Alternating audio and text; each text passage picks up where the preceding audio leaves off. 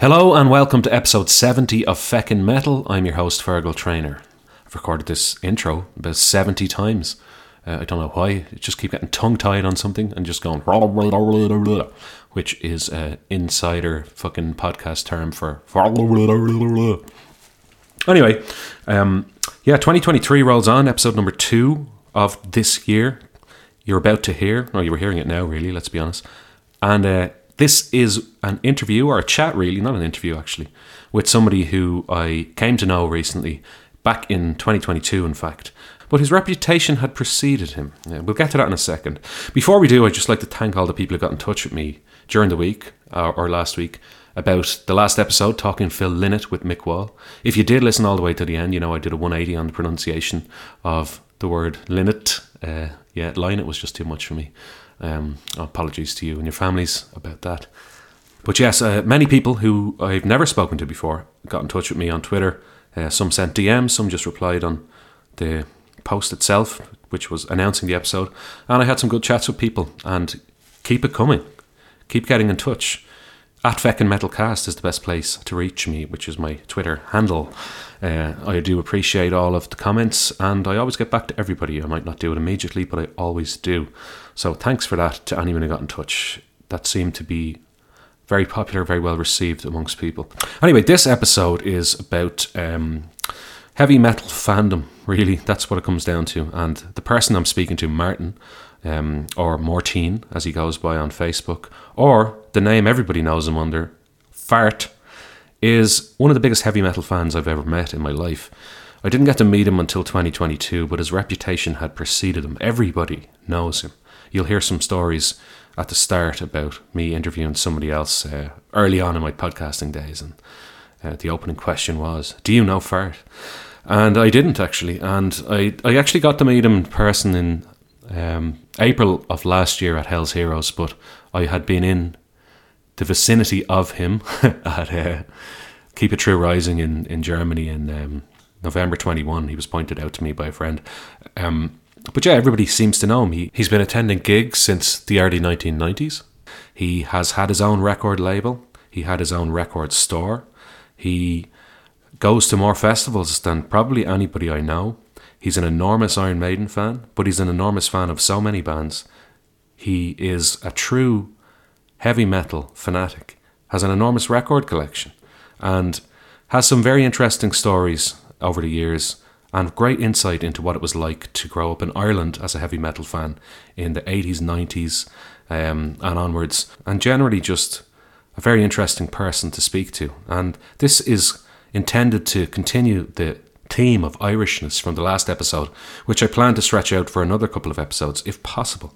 I do have some irons in the fire with people who I would like to speak to and have agreed in principle to speak to me. So if that all goes well, the next episode you hear and the one after that will be loosely linked to the theme of Irishness, or not even loosely, actually strongly linked to the Irish theme. Irish heavy metal basically is the general theme for the next couple of episodes. So yeah, that's it's a waffly kind of introduction, but I do appreciate you sticking with me and all the feedback. You know, I was so close to actually stopping, as some of you will know. I was very, very close at the end of last year to just throwing in the towel. And then I just thought, fuck it, don't do that. Keep doing it. And since I released The Day We Caught the Train, which is I think episode 68, I felt so much better about doing this, and I've felt so much more enthusiastic about it. And I've been reaching out to people for interviews and making connections with people and making plans. And plans are something I didn't have very many of, or any at all really, towards the end of last year. So it's all going well in Feckin' Metal HQ. Long may it continue. Here is my chat that I just actually had this evening being Tuesday the 10th of January, a couple of hours ago, with the man, the myth, the legend, Fart. I might be eating a few chocolate biscuits now while I'm at it, if that's okay. That's all right. That's fine. Here, look, you know. Lots of chocolate biscuits. I haven't opened their Christmas yet. I just remembered a minute ago. So, what kind of biscuits? Victoria. Not even opened yet. Got all about them. Amazing. Oh yeah, okay, they're pretty good. I have some Jacob's Elite chocolate marshmallows left Got a tin from my mum. It's around this time in January you start going, shit, I've all these fucking celebrations and biscuits and stuff now still. But you always find a way to get through them. All right, so welcome to Feckin' Metal. So your name is obviously right. On Facebook you call yourself Martine, which is the Irish for Martin, but everybody knows you as Fart. I was wondering if you might want to start there. Where did that name come from, and why is that your nickname? It was actually, well, going back to my earliest years, my ma always called me Farty Marty. Okay. But then you might have heard of an English doom death metal band from the early to mid-90s called Decomposed. I'm not too familiar with death metal, so no, I haven't. Okay, well, they were over here in '94, and they couldn't pronounce Mortain, so okay, being a little bit impatient, just call me Fart. Fair enough. And it's kind of from then. So very good. And it's pretty much what I'm known by, is known to everybody as now. Like, you've probably seen that. Yeah, I can see it there. For the listener, Fart has shown me his hand where he has his name tattooed on it. Lest you forget, I suppose. Yeah, exactly. Well, it's backwards also. So if I forget, if I have a mirror, then it's somewhere in Times New Roman, so it's easy to read. Brilliant. Okay. All right. Sorry about that. So the reason I asked you if you'd like to have a chat on my podcast is because you're probably one of the biggest heavy metal fans I know. I only got to really know you or speak to you for the first time last year in 2022. But your name is like known all over the place. Everybody seems to know you. Festivals all over the world. And I remember when I was starting this podcast a couple of years ago, I reached out to Michael Podrabo from Glacier. I just kind of discovered Glacier, actually. Their recent album was out, and I messaged him on Facebook. So like, would you be interested in doing an interview? And he's like, yeah, absolutely. And he wanted to do a test on Zoom because he'd never used it before. And he's like, the first thing he was like, do you know Fart? I was like, no. And he's like, do you know Stu Moore? I was like, no. But since then, obviously, like I've met you and stuff like that. But you're like a huge heavy metal fan. You go to festivals all over the world. Yeah. From what you post on Facebook, you have an extensive record collection. So I just wanted to ask you, where did it start for you? How did you get into heavy metal? And actually, would you mind revealing your age, if you don't mind? Yeah, just turned 47 last month. Okay, right. So you're about 10 years older than me. So how did you first get into heavy metal, and what was the band that got you into it initially? The first kind of heavier release I bought would have been Europe Cherokee single. Okay. When I was 12 on holidays over in France. But I wouldn't say I was really into it properly then. And that's about the same time as I started secondary school. Okay. When pretty much everyone in the school older than me seemed to be into metal. Yeah. And the following summer then I bought my first album, the Iron Maiden debut. Okay. On tape.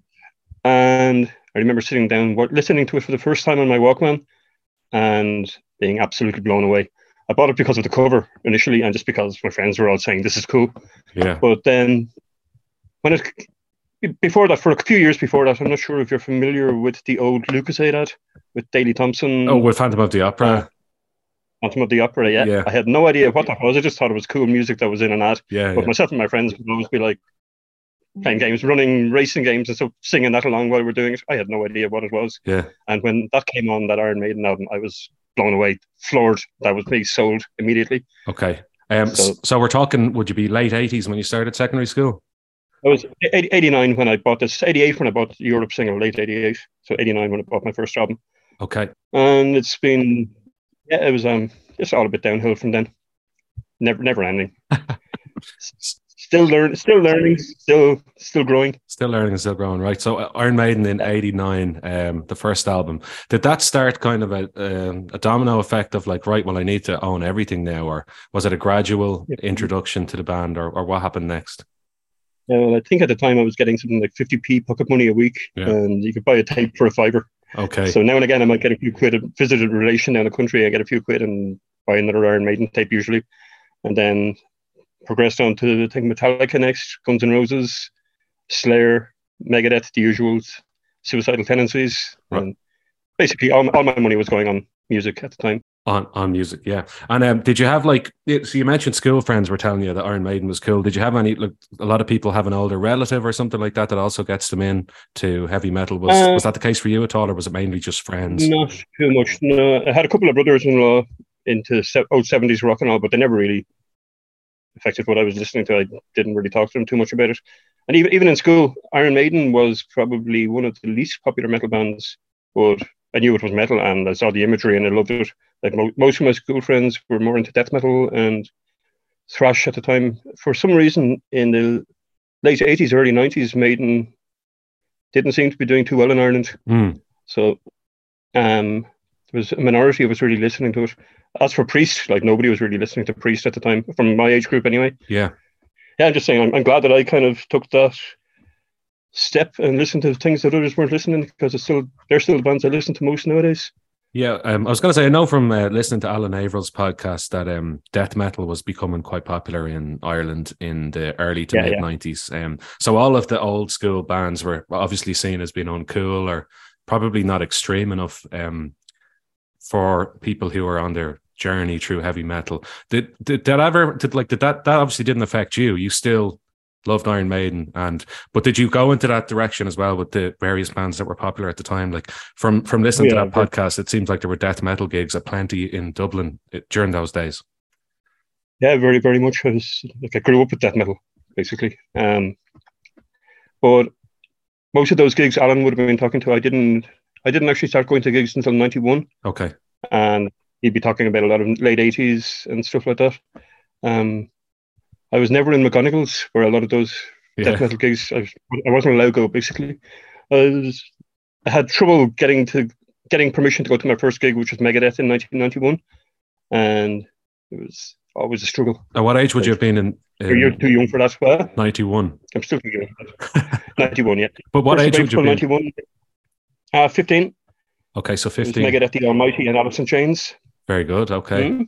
Megadeth on the Rust in Peace tour. Did I see The Almighty are reforming? Actually, I saw something about that on Facebook there recently. Yeah, they hinted something on their Facebook page there recently. So, yeah, that would be nice. I saw them 3 times back in the day, so it would be nice to see them again. Very good. McGonagall's is this fabled place you hear about from people of an older vintage. Obviously, I was never there as well. I don't even know when it closed down. Probably early 90s or something, was it?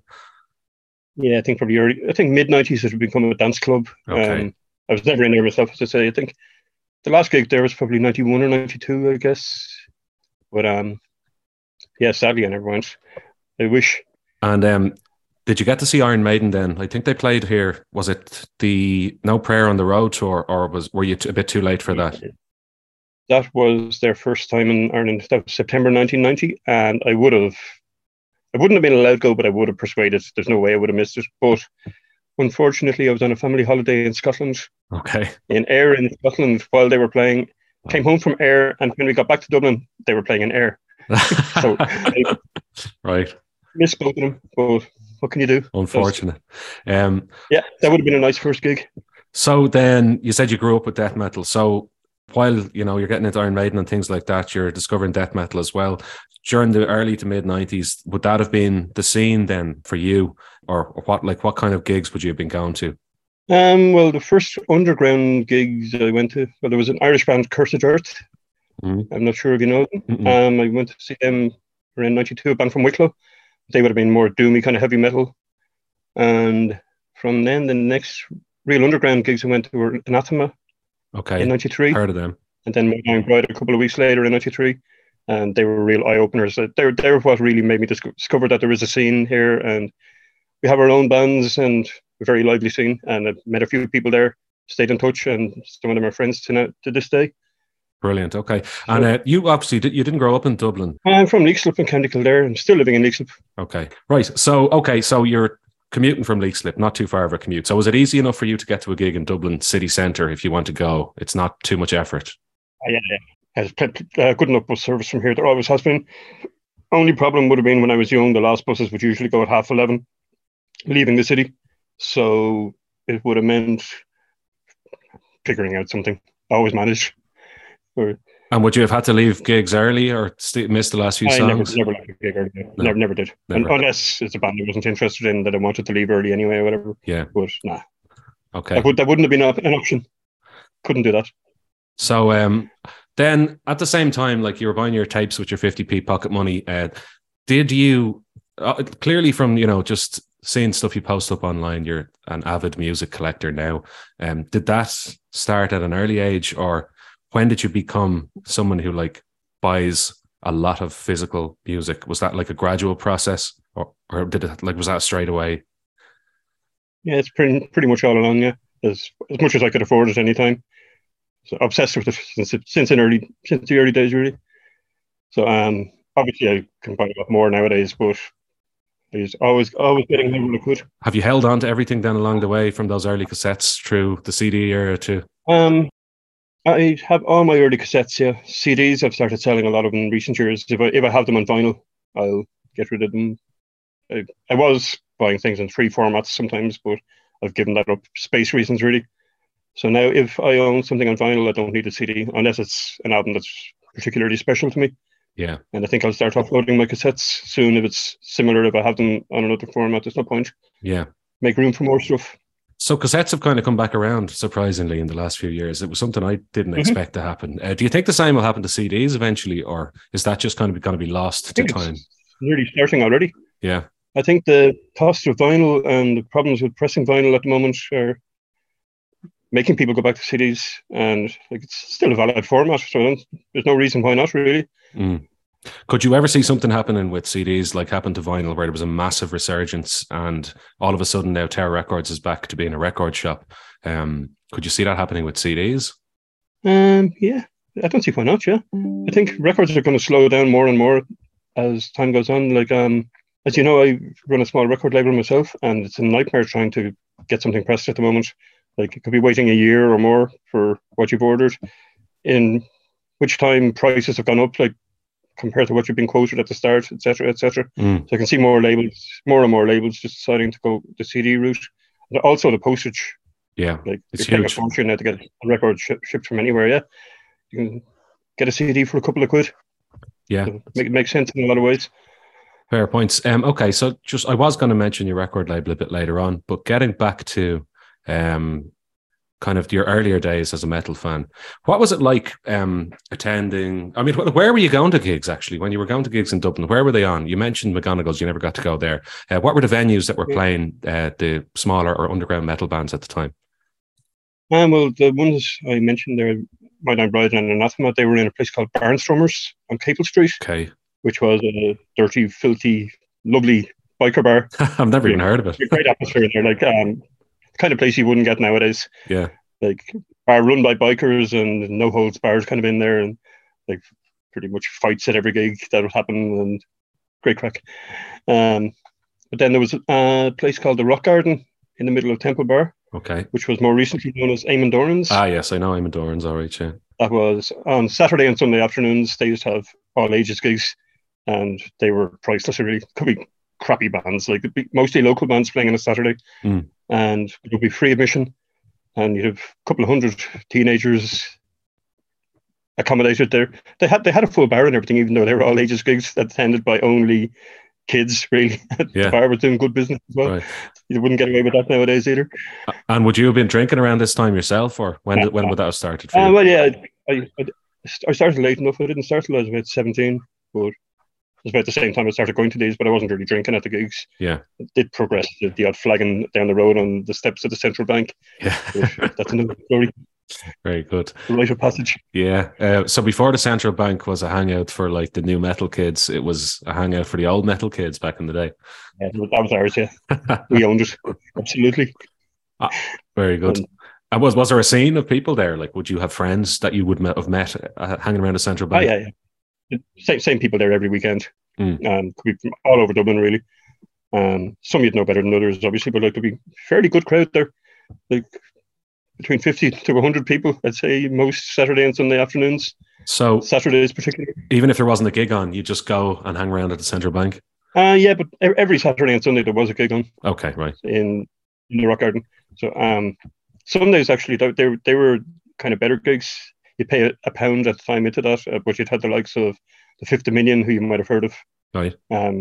you'd have the better known Irish bands playing there on a Sunday. You pay a few quid for it, but that's kind of what opened my eyes to the likes of Cruachan, Fifth Dominion, Afterlife, a few bands like that. And then for international bands, did Ireland see much international bands visiting during that period of time?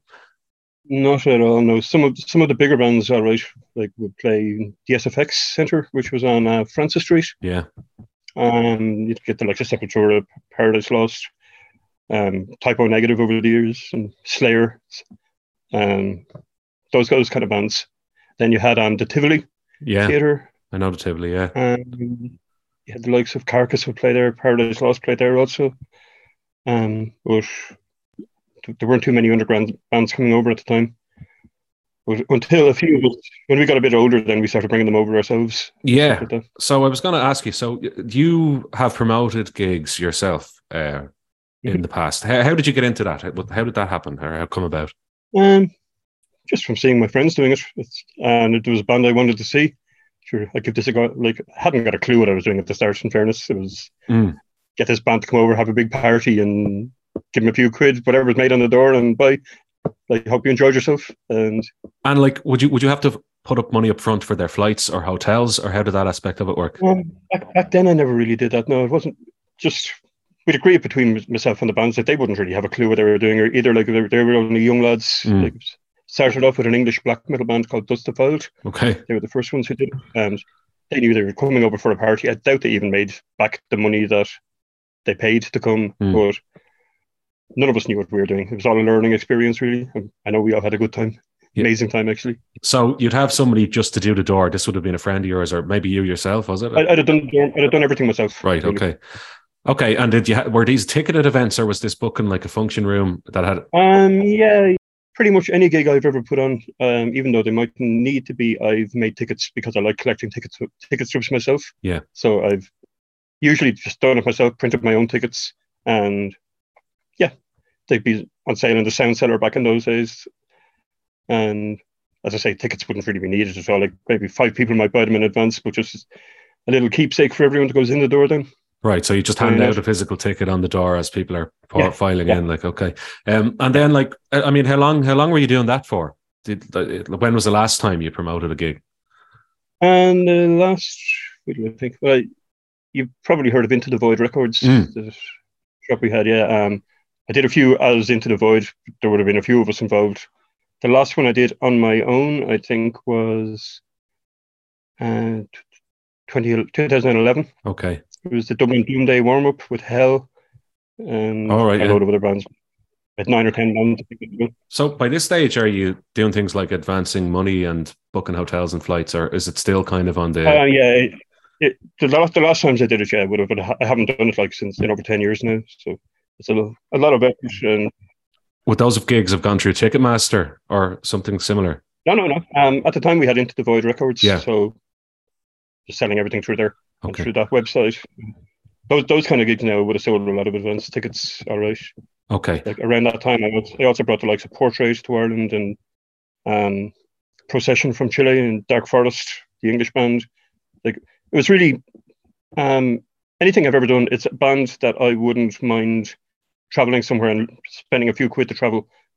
The way I look at it is I'll spend that same money to bring them here, and they get something out of it, and like, I'm getting to see a band I really like. So I might get into it again one day, but at the moment I've no interest, really. It's a lot of effort, and I could travel somewhere and see a new city and see the same band again. Yeah, fair enough. And so would you have lost money doing this, or was it ever a money-making endeavor? Yeah, I think I made money once. Okay. And sometimes, like, pretty often I'd break even, and I lost quite a few times, Yeah, okay. But nothing to break the bank, like nothing I wasn't prepared for. Yeah.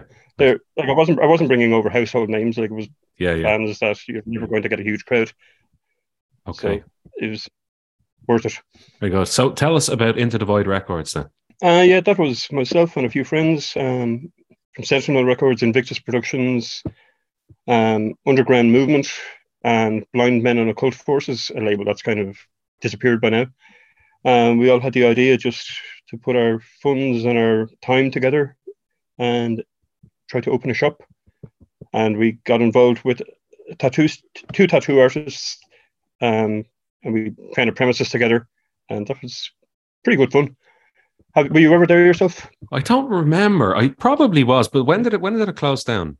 2014, but that was our second location. We had another location where we used to have gigs in the basement. Okay. We had some acoustic gigs. I was definitely never at a gig.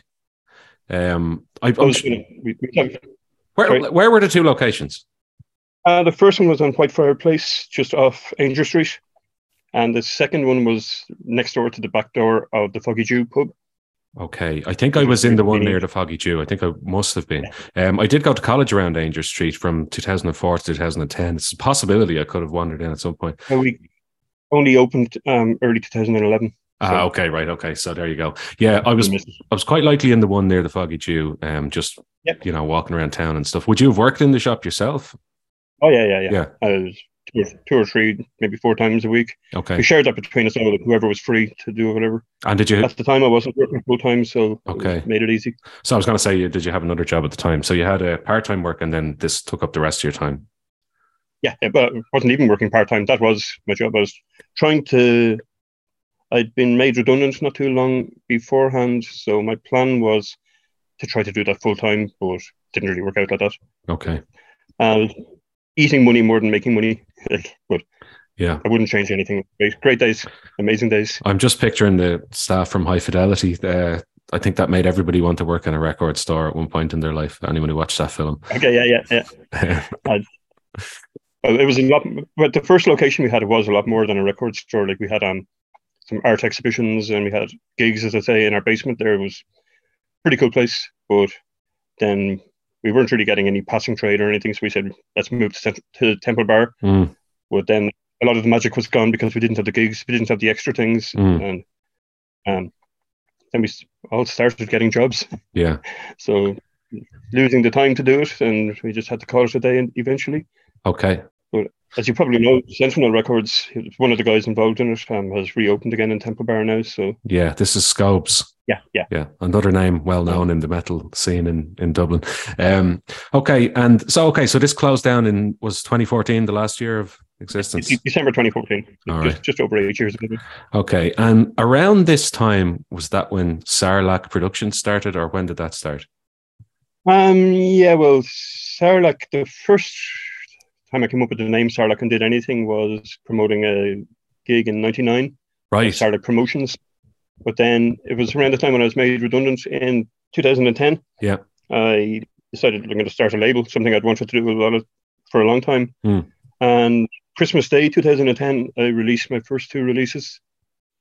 Actually, this will tell you how much easier it was back then to get vinyl pressed. Like, I was made redundant in November, got the money from my redundancy in November, sent these 2 releases to press in November, and I had them to release on Christmas Day. So 1 month from sending them to the pressing plants to receiving the thing. Jesus Christ. Now it can take over a year. Yeah, that's insane. It's unreal. I'm just on the Discogs page of Sarlacc Productions here. So Brains, was that your first release? Strange Meat? First one, yeah. Cork band. Yeah. Okay. And there's some interesting bands here who I like. Witch Hazel, Eliminator. You released a Visigoth demo as well, I think. So was a lot of it just reissuing things that had no physical release at the time, or were there new releases as well, or a combination? It started with only new releases. Okay. Like my first 4 releases were all vinyl, like between 12-inch or 7-inch, and then I did a CD by Borrowed Time, which was the singer who now sings with Traveller. Oh yeah, very good. But that was re-released. They self-released a CD, and it's only limited to a few copies. So I said I'd do 500 of them, spread them a bit more. And the likes of Witch Hazel would have been my first re-release, I think. That was their first demo. I released it on tape. They only had it on CD at the time. And then I started releasing a lot of tapes, and that's when I started doing more re-releases. And it was more, I didn't have money to press vinyl at the time, so it was more to kind of keep the label name alive. And then it got a bit overwhelming. Like, started releasing 13 titles at a time and this kind of thing. Yeah. But, I haven't released a tape now in a few years, but I probably will again. Just been very lazy. I noticed 2016 was the last one I can see here on Discogs. Is that the last release you officially did? Right, yeah. Okay. But very interesting. Like I remember you first mentioned it at It was a friend of mine, Owen, was wearing an Ashbury t-shirt, Endless Yeah, I Skies. remember this. And you were like, oh, I actually reissued that, or I released that on my record Yeah, label. at the Eternal Champion gig, this one. Yeah, that was that. Yeah. And I was like, right, okay, very interesting. So that's actually like a favorite album of yours, if I'm not mistaken. You put up something recently where Very you had much. like a large number of copies of it. I think I have maybe 21 or 22 copies on vinyl, then a few CDs and 6 tapes. And what compels you to want to own that many copies? it's the first album I ever did that kind of thing with. Okay. Originally, I had the original vinyl, the early 80s one. And then I just saw it was being reissued, and I said, oh, it'd be nice to have that again. Yeah. Like I can kind of save my original one a bit. And then just started a different label, released it again, and I said, sure, I'll pick that up, sure, why not? And I think there's two new versions of it out now that I'm going to have to get as well. I can't stop now, basically. And do you go into all the different colors and things like that, or is it just Yeah. Okay. Every single pressing, okay, including test pressings, the whole lot. Like, yeah. Do most of these sit in the plastic, or do you play them, or just keep them on a I shelf? don't know. I kind of alternate them. I rotated them. Don't know exactly. Like, I don't have them in order that that one's going on next, but I'll just pull out any one and play it. Okay. Including the original. Very good. It has to be done. You released a couple of Ashbury things. There was something funny going on, and then was it a rarities or a demo or something? Was the first thing? That's the first one. Out of the blue, it was just an online demo they had. That's the only physical release it's got. Yeah. Those 3 songs ended up on their 3rd album as well, if you've heard that. Okay. So, but originally, it was only on that tape. Yeah, no, I did 3 versions of Endless Skies, 3 different colored tapes, like just being the Ashbury collector like I was. I said, hey, I'm going to do a few things here to add to my collection. It's basically anything I released was something I wanted in my collection. Okay. So, and then something funny going on was the 2nd Ashbury album, actually. It had only been released on CD at that stage. It's had a few vinyl releases since as well. Yeah. So, and then what's the process like from start to finish? I know you said you had a turnover or a turnaround of a month for your first issue or first release that you issued. But what do you have to do? Like, presumably you need to contact the band. If they're not on a record label, it's basically fair game. Is that how it works? Or can you do a different format if it's not on that particular format? Yeah, it's pretty much that. I don't even bother with contracts, really. I have a few times, but usually, it's all done by email or whatever. So both of us have records of what was promised and everything, and I just don't tell them anything that they won't get. Be completely honest, and the band, if they're happy with it, with what I say, then it's usually a yeah. Okay. I've had very few bands rejecting anything I offered. So. And how do you manage royalties and things like that? I'd normally just give a percentage of whatever's pressed. Yeah. Say if I did 100 tapes, usually the band would get 20, and usually happy enough with that. 20% of the sales? 20% of the physical copies. So they'd get 20 copies to sell for themselves or whatever. So that way they'd get more than any money I'd be sending them probably anyway. Right. Okay. So you can sell the others, and they have the copies themselves to sell, and then that's it. That's the deal. Yeah. Sometimes a band would ask for 25 copies or whatever. And of course, yeah. Sometimes I lost money on these tape releases, and I knew in advance I was going to, but I didn't care. It's still something nice I was going to have in my collection that I wouldn't have otherwise. For the love of the music, basically. Yeah. Just being the nerdy collector that I am, basically. Okay. So yeah. So it's as simple as that. You see a release that you think deserves a physical release. It may have had one in the past, and then you contact the band, propose terms, and then just produce it. Yeah, basically. A lot of these bands I would have known them in advance anyway, like personally. So usually it wasn't a problem. And some of these also contacted me, and I'd have a listen to their thing, and if it's any good, there wasn't too much commitment to putting out a tape. It doesn't cost that much to do, and 100 copies usually I sell out fairly quickly. So if it was something I liked, it wasn't a huge undertaking, really.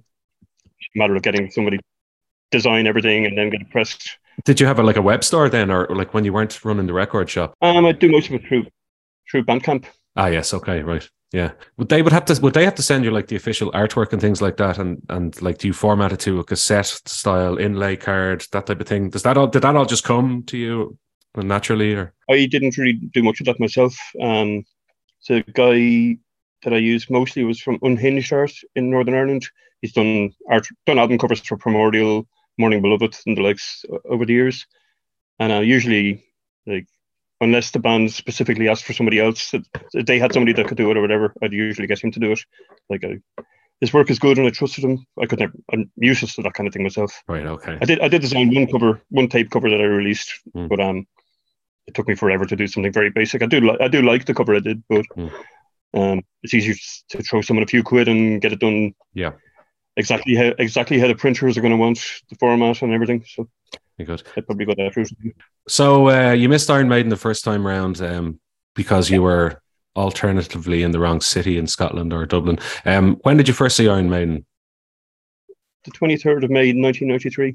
Very good. So Fear the Dark tour, was that in the Point? It was the Real Life tour. Oh, it was sorry. The year after the Fear the Dark tour. Yeah, it was in the Point, yeah. With the Almighty supporting one of the 3 times I saw them. I was right up front. And actually that day, I met Steve Harris, Dave Murray. Oh, sorry, no, Steve Harris was the next one. I met Dave Murray, Yannick, and Nico that day it's a bit of a stupid, nerdy fanboy story. Okay, go on. Decided to go into town early that day, hoping I might see the band. Like, I was 17 and still loving meeting bands and all. Like, couldn't give a damn now. But I remember being actually outside where McGonagall's would have been on South Ann Street, off Grafton Street. Yeah. And I remember being on a payphone there. I don't know who I was talking to or whatever, but in the distance I saw what I thought was Yannick coming out of the Westbury Hotel, right, with a woman on each side. And of course, put the phone down, run straight over to Yannick. It was him, blah blah blah. Yeah. I gave him a tape of. It was at the time when Bruce. This was going to be Bruce's second last gig. Yeah. All right. Yeah. So they were advertising that they wanted a new singer, blah blah blah. So I had 2 really shitty old tape players. One had a record button, the other one didn't even have that. I pressed play on one, pressed record on the other, sang along to some Iron Maiden songs, gave this tape to Yannick with my contact details on it. I never heard back from him, surprisingly. Are you any good at singing? Are you any? No. Not at all. But I had to say I tried out for Iron Maiden. Officially I did. Apparently they listened to all the tapes though, so you're... I believe so. I met Paul Diano a few months later, and he said that he was part of the process, helping them to go through some of the tapes, and that maybe he heard me. Really? But, well, it's Paul Diano. Yeah. Take everything he says with a pinch of salt, but he did say it. A handful of salt, yeah. I've never heard that come up before at any point, so that's interesting. I mean, even I don't necessarily know if I believe it, but it seems interesting. I've never heard it come up anywhere. Indeed, yeah. I've never heard anything about it myself, and you'll never know the truth. It's true, yeah. Okay, so you saw Yannick, you said Dave and Steve though as well.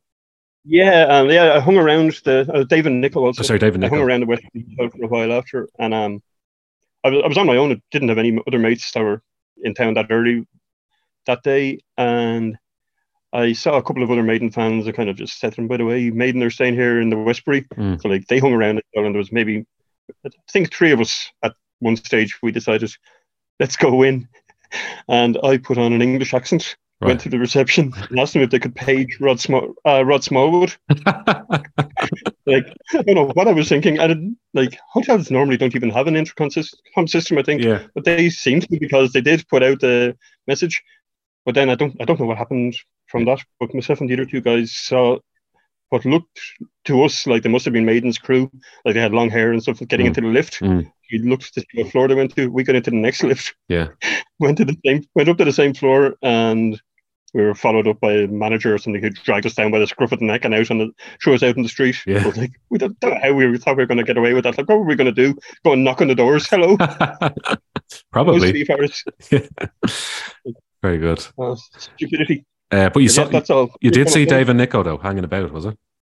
Yeah. At one stage, Dave came out of the hotel while we were hanging around outside. Then Nico came down, walked down the stairs inside, and ran in. This is after we've been thrown out. We ran in, got our autographs or whatever, got back out again. Yeah. So very good. And also, I had this stupid idea of carving the Iron Maiden logo into my chest with a blade. Oh, and nasty. I thought that at the gig that night, that showing that to the bouncers would get me backstage. Self-harm. Surprisingly enough, it didn't work. My God. I hope you weren't Anyway. seriously injured, right? No, not at all. No, the scars aren't even there anymore. All right. It wasn't that. I took a pencil sharpener apart and used the blade from that. Like, it wasn't. Jesus. Okay. Sounds nasty anyway. I thought it would work. Was that a well-attended show? You said Iron Maiden weren't really the biggest band in Dublin at the time, or Ireland. I doubt it was sold out now. I was at the very front, so I couldn't see. I was at the barrier. I couldn't see what was behind me, but I'd imagine it was fairly packed. I think Maiden had a bigger fan base outside of Dublin, right, like down the country, and a lot of people who would have been older than me would have still been listening to Maiden. It was just my own generation that weren't really listening to them too much at the time. Right. Yeah. The next time I saw them actually was in the SFX. I was going to ask you. Yeah, you were at that show. Yeah. How was that actually? It seemed Blaze.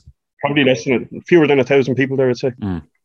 It was fairly empty, but it's my only time seeing them with Blaze Bayley, so it was great. And plus, I was on stage doing the chant in Heaven Can Wait, so that was amazing as well. Oh, very nice. How did you swing that?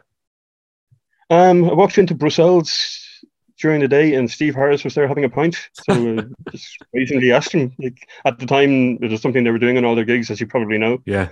Had a few fans always up for Heaven Can Wait, so I just said it to him, and he handed me a pass. And brilliant, easy as that. Brilliant. Yeah, just having a pint on his own, was he? I think there was somebody with him. Like, no idea who it was. Yeah. No interest who it was. Yeah. This was Steve Harris. Steve Harris. So what was the capacity of the SFX? Also, another place I never got to go to. I've Googled it a few times and I've got different answers. I think it was probably about 12 to 1,500 or something. Okay. Like, I could be completely wrong there. It might have been 2,000. Yeah. It would have looked more like it was 2,000. Yeah. But I think they probably sold a few more tickets than they should have as well. The place was packed sometimes. You couldn't move. Yeah. Okay. Well, good venue. Do you remember what the general consensus was about Blaze Bayley when that album came out in the 90s? Even like amongst fans, like people who you knew liked the band. Yeah, most people weren't fans. Yeah. Like I had trouble finding it. Like there were very few people I knew at the time that actually went to that gig. Even like they were Maiden were at an all-time low, and even before that, it was slipping a bit. But then nobody was really a fan of Blaze. Right. Okay. I always liked him myself, to be honest, but yeah, nobody else. Like I was a fan of Wolfsbane before.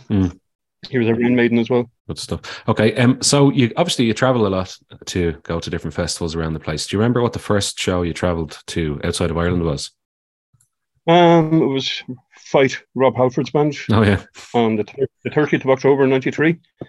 But I didn't actually travel to see it. I was in Paris, and he happened to be playing there. So that was my first gig outside Ireland.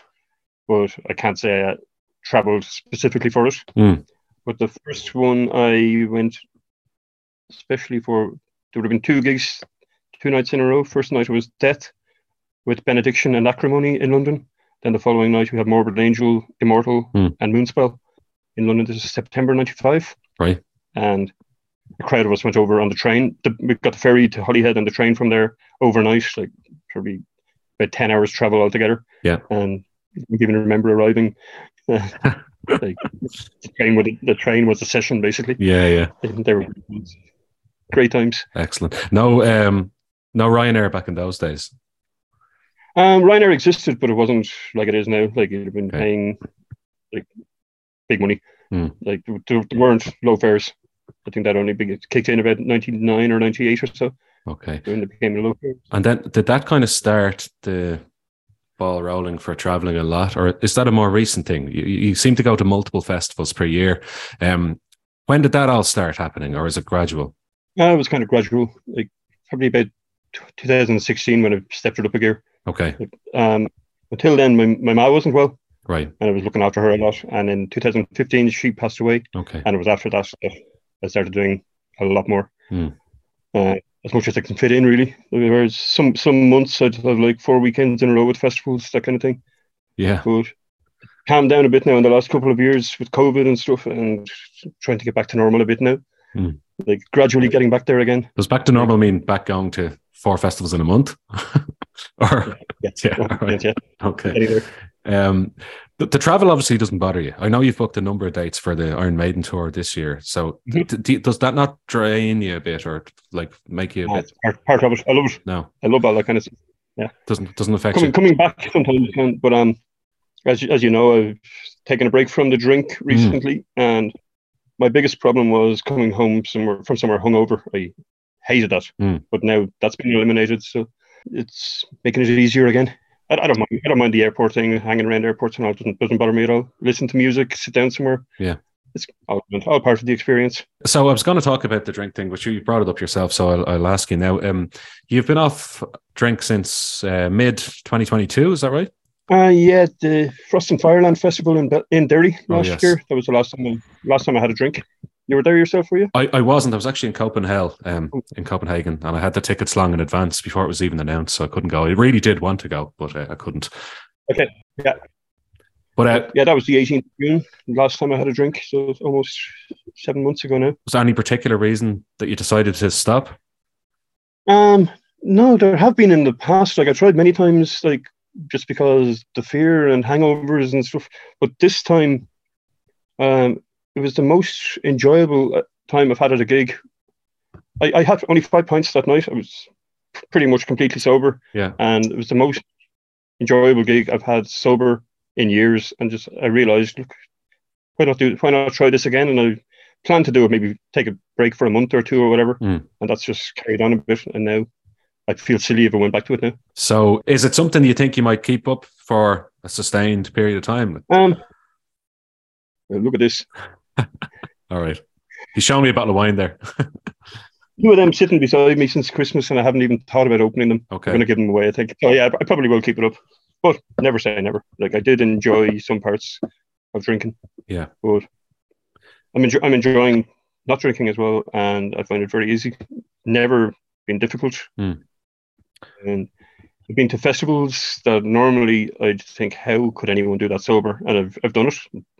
Hasn't been difficult at all. And it's opened doorways to stuff I can do, like drive after a gig or whatever, that I could never have done before. And that's priceless, really. So a mutual friend of ours, Arkady, I didn't know him in his drinking days, but he was known as a heavy drinker, and he completely gave up. He was a madman. Yeah, I never knew him back in those days. Do you know that guy, Dave? What's his surname? Dave Walsh. Dave Walsh, yeah. He was like the regaling me with stories of Arkady in the drinking days, but he gave it up and never went back to it about 11 years ago. Yeah, that's right. And he would have been a pretty heavy drinker. And would you have been a heavy drinker? No, I wouldn't really say so. No, people would probably think I was, but that would be when you'd see me at a gig or whatever. Like I'd never really drank at home or whatever. I never even really enjoyed drinking all that much. Really, like it was more a social thing. Like I find it hard out at a gig to talk to people, especially drunk people, if I'm sober. And it was just getting on the same wavelength. Yeah, and making things a bit easier. But now I'm getting over that. Okay. I wouldn't consider myself being a big drinker now. Okay. But I did go over the top when I would be drinking from time to time. I could go on for 4 or 5 days and stuff with no sleep and just continuous. Yeah. Great crack.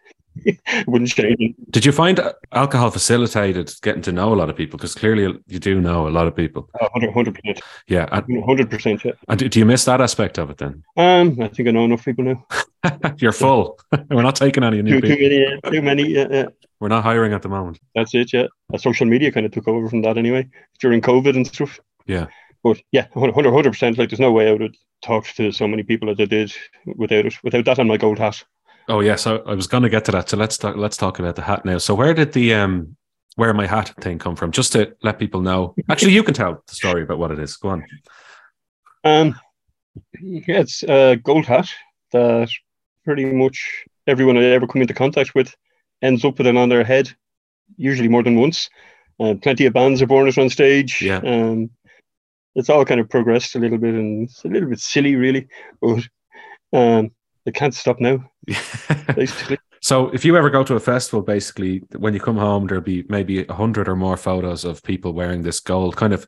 It's like a gold. I won't say chainmail, but it's a gold kind of metallic hat that's not a solid hat. Like it has kind of dangly bits coming off it. Like, yeah, that's the best way I can describe it. How would you describe it? Yeah, just pretty much like that. Yeah. It's just a lovely hat, a Yeah. lovely gold shiny hat. It was quite funny. It's actually a very It was quite funny at Hell's Heroes where there'd be a slight quiet bit in a set and it would just hear you going, "Where my hat?" Which is became a common feature of the gigs. I'm sure it can be quite annoying for bands, Yeah. especially the ones that have endured this maybe 10 different gigs, and they're trying to concentrate on what they're doing, and there's drunken me shouting that. And when was the first time you asked a band during their set to wear your hat? It was in January 2016 Okay. in London, Seven Sisters. They were playing with the new wave of British heavy metal band Fist. All right. Free gig over in London, and somehow Graham, the guitarist, I got my hat on his head. I think I just reached up and put it on his head while he was playing. Yeah. And it kind of progressed from there. Very good. They're good lads, Seven Sisters. Yeah. Oh, yeah. Nice guys. But then, like, it got to the point where you're in the crowd asking or telling the band members to wear your hat, throwing it up to them. And I thought the funniest was actually Mike Scalzi from Slough. He wore it for a long period of time.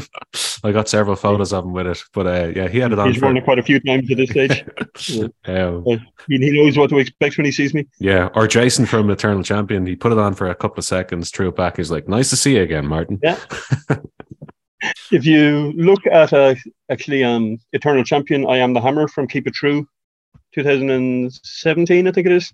Like, he's wearing the hat for most of the song. Very good. So, yeah, he's worn it quite a few times on stage by now as well. Okay.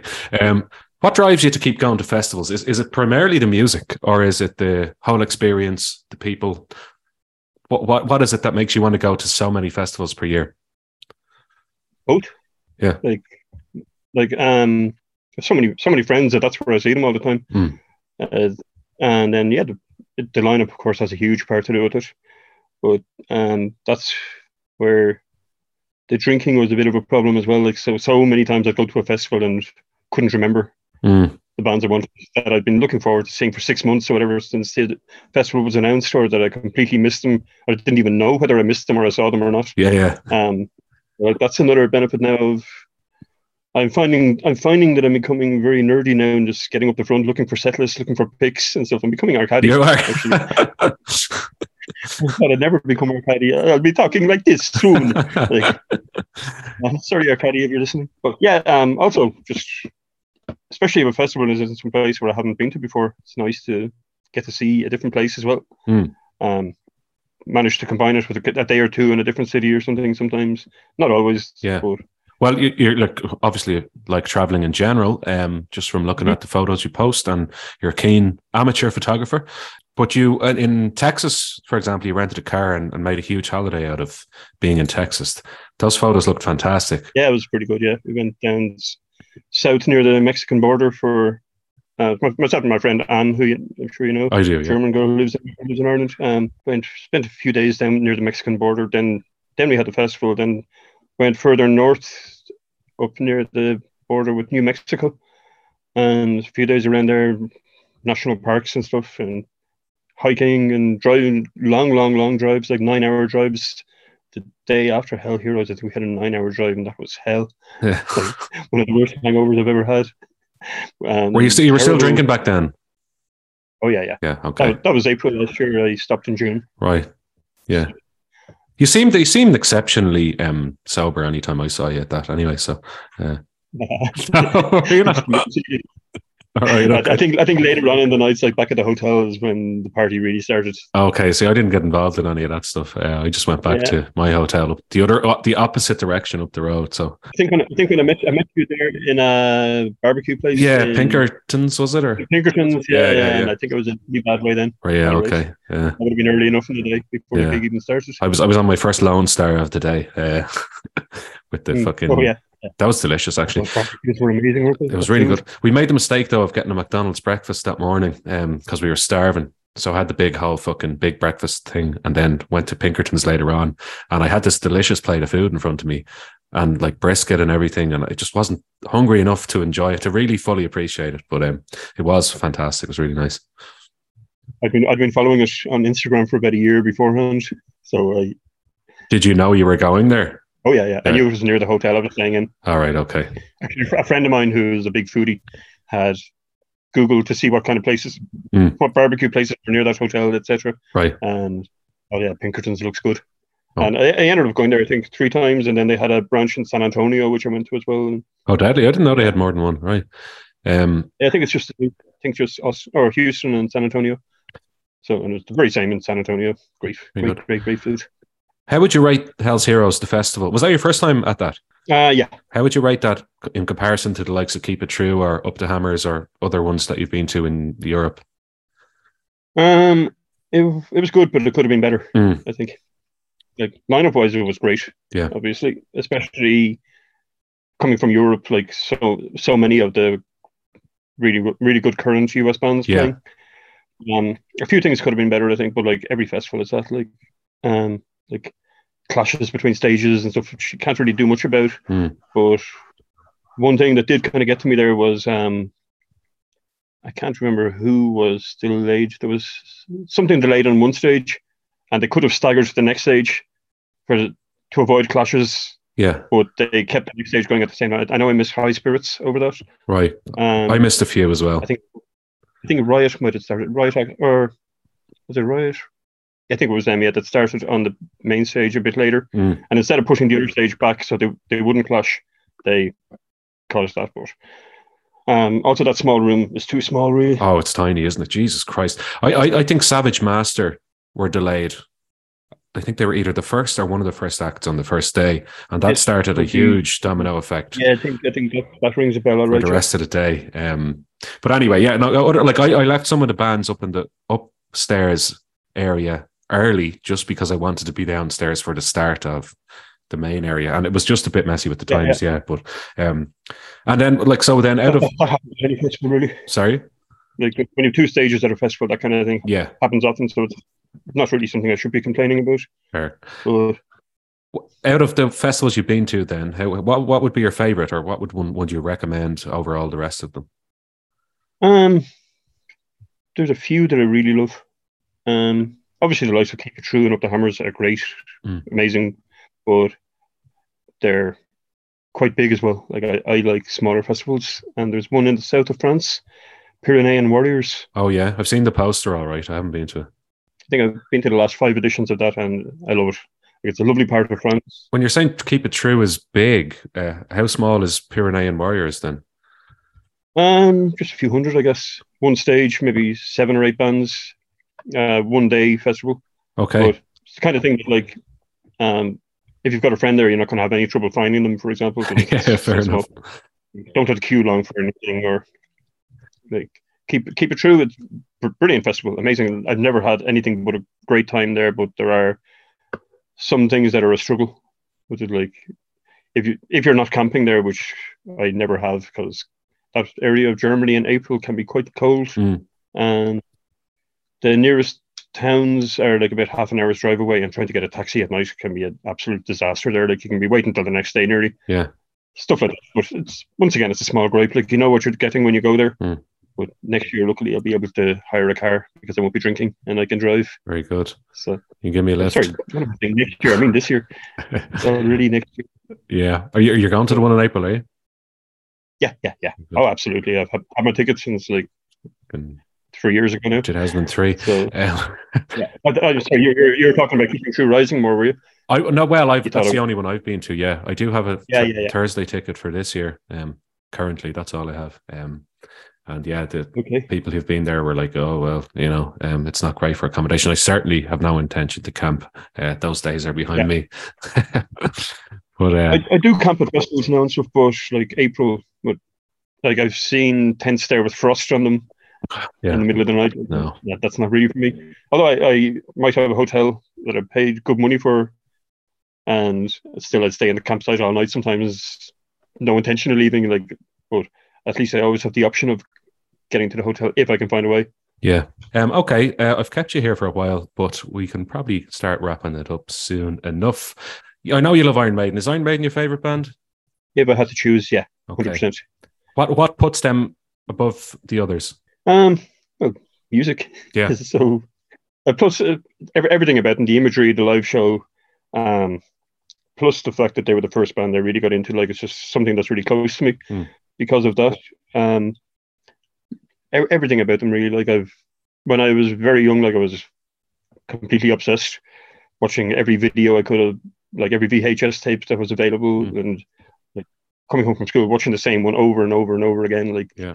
And it's just, if I had to pick a favorite band, it would be them. But I don't really like to say it like that. But they're definitely the band that mean the most to me, and etc. If that makes sense. Yeah. Well, I learned that from looking at your Facebook activity over the last few months. Where how many gigs are you going to in 2023 of Iron Maiden? I've got 10 tickets. 10? Yeah, I have 10 tickets so far. Yeah, so far, including the first 5 gigs on the tour. Okay. I'll probably leave it at 10. Like, I don't think I'll bother. I think it's enough. Yeah. But next year's another year. Like, to be more than. True. And North America most likely as well. Yeah, and South America as well. And like, I'll try and get somewhere there maybe. Very good. Maybe Japan. We'll see what happens. Japan. Very nice. Okay. Any other plans for 2023? What else have you got coming up? You said keep it true. 10 Iron Maiden gigs. Yeah, there'll be Hammer and Iron Festival in a couple of weeks. Oh yeah. With Jag Panzer and is that in the Post Hall? No, or it's in Essen, is it? No, it's in Essen. Yeah, sorry. It's also an Ollie festival. Yeah, I knew it was one of his, yeah. But I've never been to Essen, so it's going to be my first time there. And what else? Not too much coming up. I think of Hell Over Hammerburg I might go to in March. All right, yeah. A few gigs as well in Belgium and Holland in a few weeks. A few Wishbone Ash gigs. Nice. If you know Wishbone Ash. I do, yeah. Argus is a fantastic album. Oh, amazing. I see you're at a couple of Wishbone Ash gigs in very small venues there recently. I got a laugh out of your posts. Yeah, they saw them in England and Wales back in November, playing the Argus album in full. Yeah. You were posting that you were the youngest person there. I think I probably was. Yeah, it was unreal. Great feeling like a kid again. They all look so cross and just unhappy. Yeah. Oh, you saw that picture? Yeah. Mad. Oh, putting together a horror movie or something. Very good. But there's a few other festivals coming up. There's Up the Hammers. I haven't decided for sure if I'll go, but chances are I will. And one that looks really, really good in France, Courts of Chaos. Oh yeah, again I've seen the poster. Brittany. Right, very good. I'm pretty sure I'm going to go to that this year. Nice one. And we'll see what else comes up. Excellent. All right. Well, look, it's been great chatting to you, and I really appreciate it. You've done lots to do with heavy metal. Had a record shop, a record label, travelled to a lot of different places. So I'm sure it'll be very interesting for the listener as well. So thanks a million. I appreciate it a lot. Anytime. All right, and thank you. All right, so that was my chat with Fart, also known as Martin. I hope you enjoyed it. I certainly did. Thought he had some great stories about the record label, stories about meeting Iron Maiden. I thoroughly enjoyed, and just generally hearing about a different Ireland than I remember. I know he's only older than me by 10 years, but that makes all the difference with the number of venues and things that have closed down. Basically everywhere he mentioned that was a small venue has closed down, and most of them I never got to see a gig in. One of the most recent ones actually was the Tivoli, which I only attended wrestling events at, but never a gig at. That was one of the more recent ones that was knocked down to build apartments. I never did get to go to McGonagall's, like he said. I never did get to go to the SFX. I'm sure some of you listening did get to go to those venues and have great memories of gigs that were on in those places. You certainly hear about them a lot from heavy metal fans of an older vintage when you bump into them at shows and things like that. But anyway, I thoroughly enjoyed that. I hope you did too. That's going to do it for episode 70. If things go to plan, I'll have a couple of episodes in the next few weeks that will be Irish in theme as well. So I'll keep you posted on Twitter. If you want to get in touch, as I said earlier, it's at Feckin' Metal Cast. I've been your host, Fergal Trainer, and I will see you next time.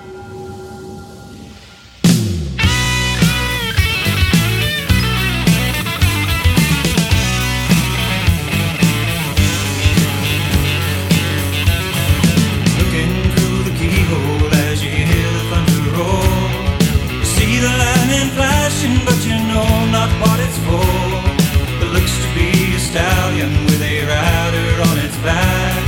You've seen him pass and know that he'll be back.